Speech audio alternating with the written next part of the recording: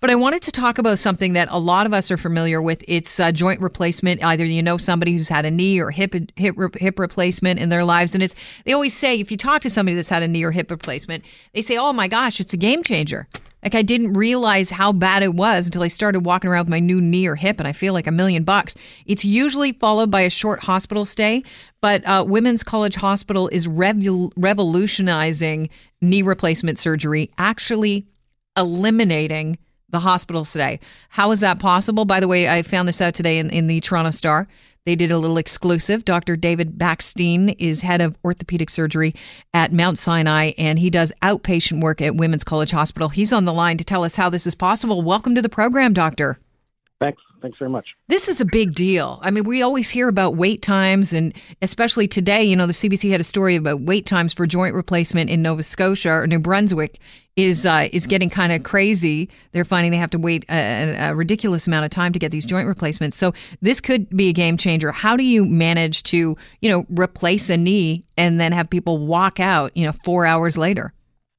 Well, first of all, I'd say that, what we're doing is not really revolutionary. I think what we're doing is, bringing some changes in practice that have been going on for quite a while already. It's been a gradual progression, and it's probably being led by, facilities in the U.S. which are for profit, and certainly getting patients out of the hospital there, translates into profits for the hospital itself.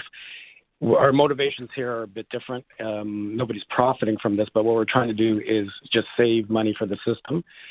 With respect to your question about wait times, it doesn't directly, improve wait times because the way joint replacement is done in Ontario and in most provinces, I believe, is that the volumes, the number of operations we can perform is allocated to the hospital at the beginning of the fiscal year, and then the hospital does that number of joints as has been doled out by the ministry.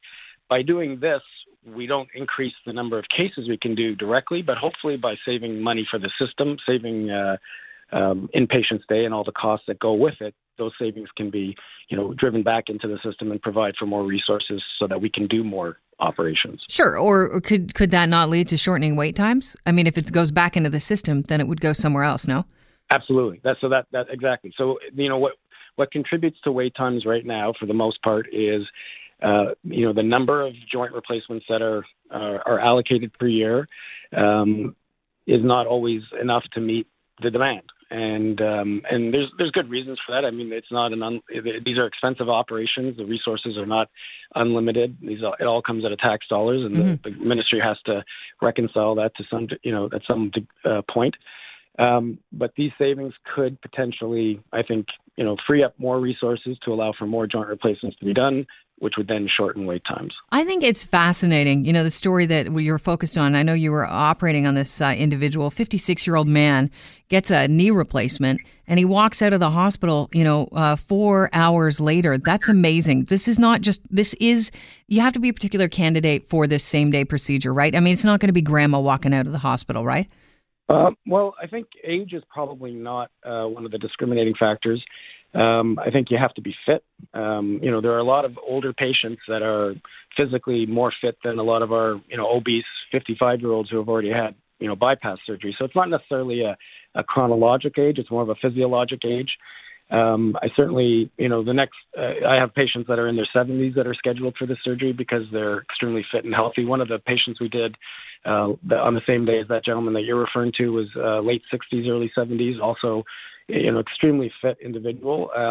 So by controlling the pain properly, by being able to do the surgery without really deeply anesthetizing the patient, and by doing, quick surgery, and I think with modern sort of surgical techniques, as well as the modern anesthesia techniques, we can mobilize people quickly. It's not that they're not going to have any pain, but certainly we can keep the pain very, very, reasonable in terms of intensity, while at the same time not making them really groggy and lightheaded and dropping their blood pressure and all the things that went along with general anesthetics in the past. All right, so they're changing the way they perform the anesthesiology for this particular process.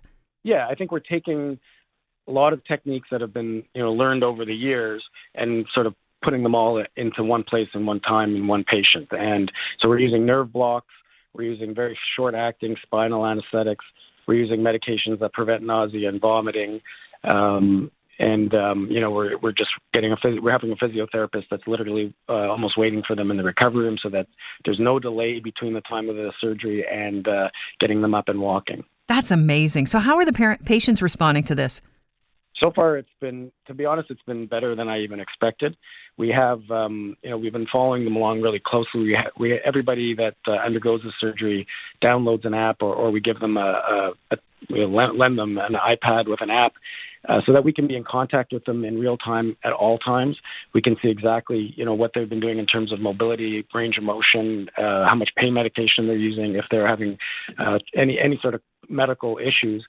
And to date, we haven't had anything really severe. We've certainly had some of the same issues that we would deal with whether the patient was in hospital or not. When you use narcotics, you tend to have problems with constipation and sometimes problems with urination. Those kind of things we've had, and I think we've been modifying our protocol slightly to eliminate that to the greatest degree possible. But overall, the results have been good to great, and I think that even the patients have had a better sort of post-op course than they expected. Yeah, it's preferable, I read in the Toronto Star article, to recover at home for various reasons. I would imagine not only for comfort, but also the possibility of picking up antibiotic-resistant illness. Absolutely. I mean, there's all kinds of, by definition, hospitals have a lot of sick patients in them, and people that are having hip and knee replacements are not sick. They're generally reasonably healthy people with knee arthritis or hip arthritis. So being exposed or avoiding the exposure to patients with various infections, the flu, etc. Certainly, that's a risk factor that we just take out of the equation. Sleeping at home in your own bed, eating your own food, I think makes people just get back to normal that much quicker. There's no period of feeling like a sick patient because they're back home that day in their own own clothes, sitting on their own couch watching TV. Canadian Orthopedic Association, they want this to become a norm countrywide. How plausible do you think that is? I think it's absolutely possible. It'll never be for 100% of patients. We will never have a situation where everybody is so fit and healthy that we can get them out of bed within a couple of hours.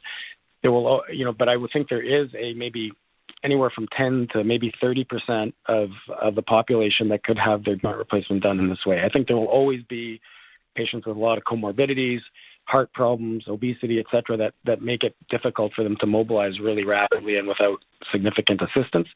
But there is I think there is a base of maybe anywhere from 10 to 30% of all the cases we do probably could be done as an outpatient, as long as you have the ideal environment, which is what we have at Women's College. We really have right now everyone really working towards the same goal because it's a hospital that doesn't have inpatient facilities. So the option of staying really doesn't exist. So everybody knows what the score is. Everybody knows what the plan is. We have contingency plan. If something happened, if there was a complication, we can admit them. I could admit them at my base hospital, which is at Mount Sinai. They've agreed to accept those patients. But hopefully we never have to do that. Well, I think what you're doing is fascinating. And, if I ever need a knee replaced, I plan on being healthy for a long time. It's comforting to know that, it's just in. And then it's out, and I'll be at home recovering. I appreciate your time, Doctor. My pleasure. Thank you so much. Have yourself a great afternoon.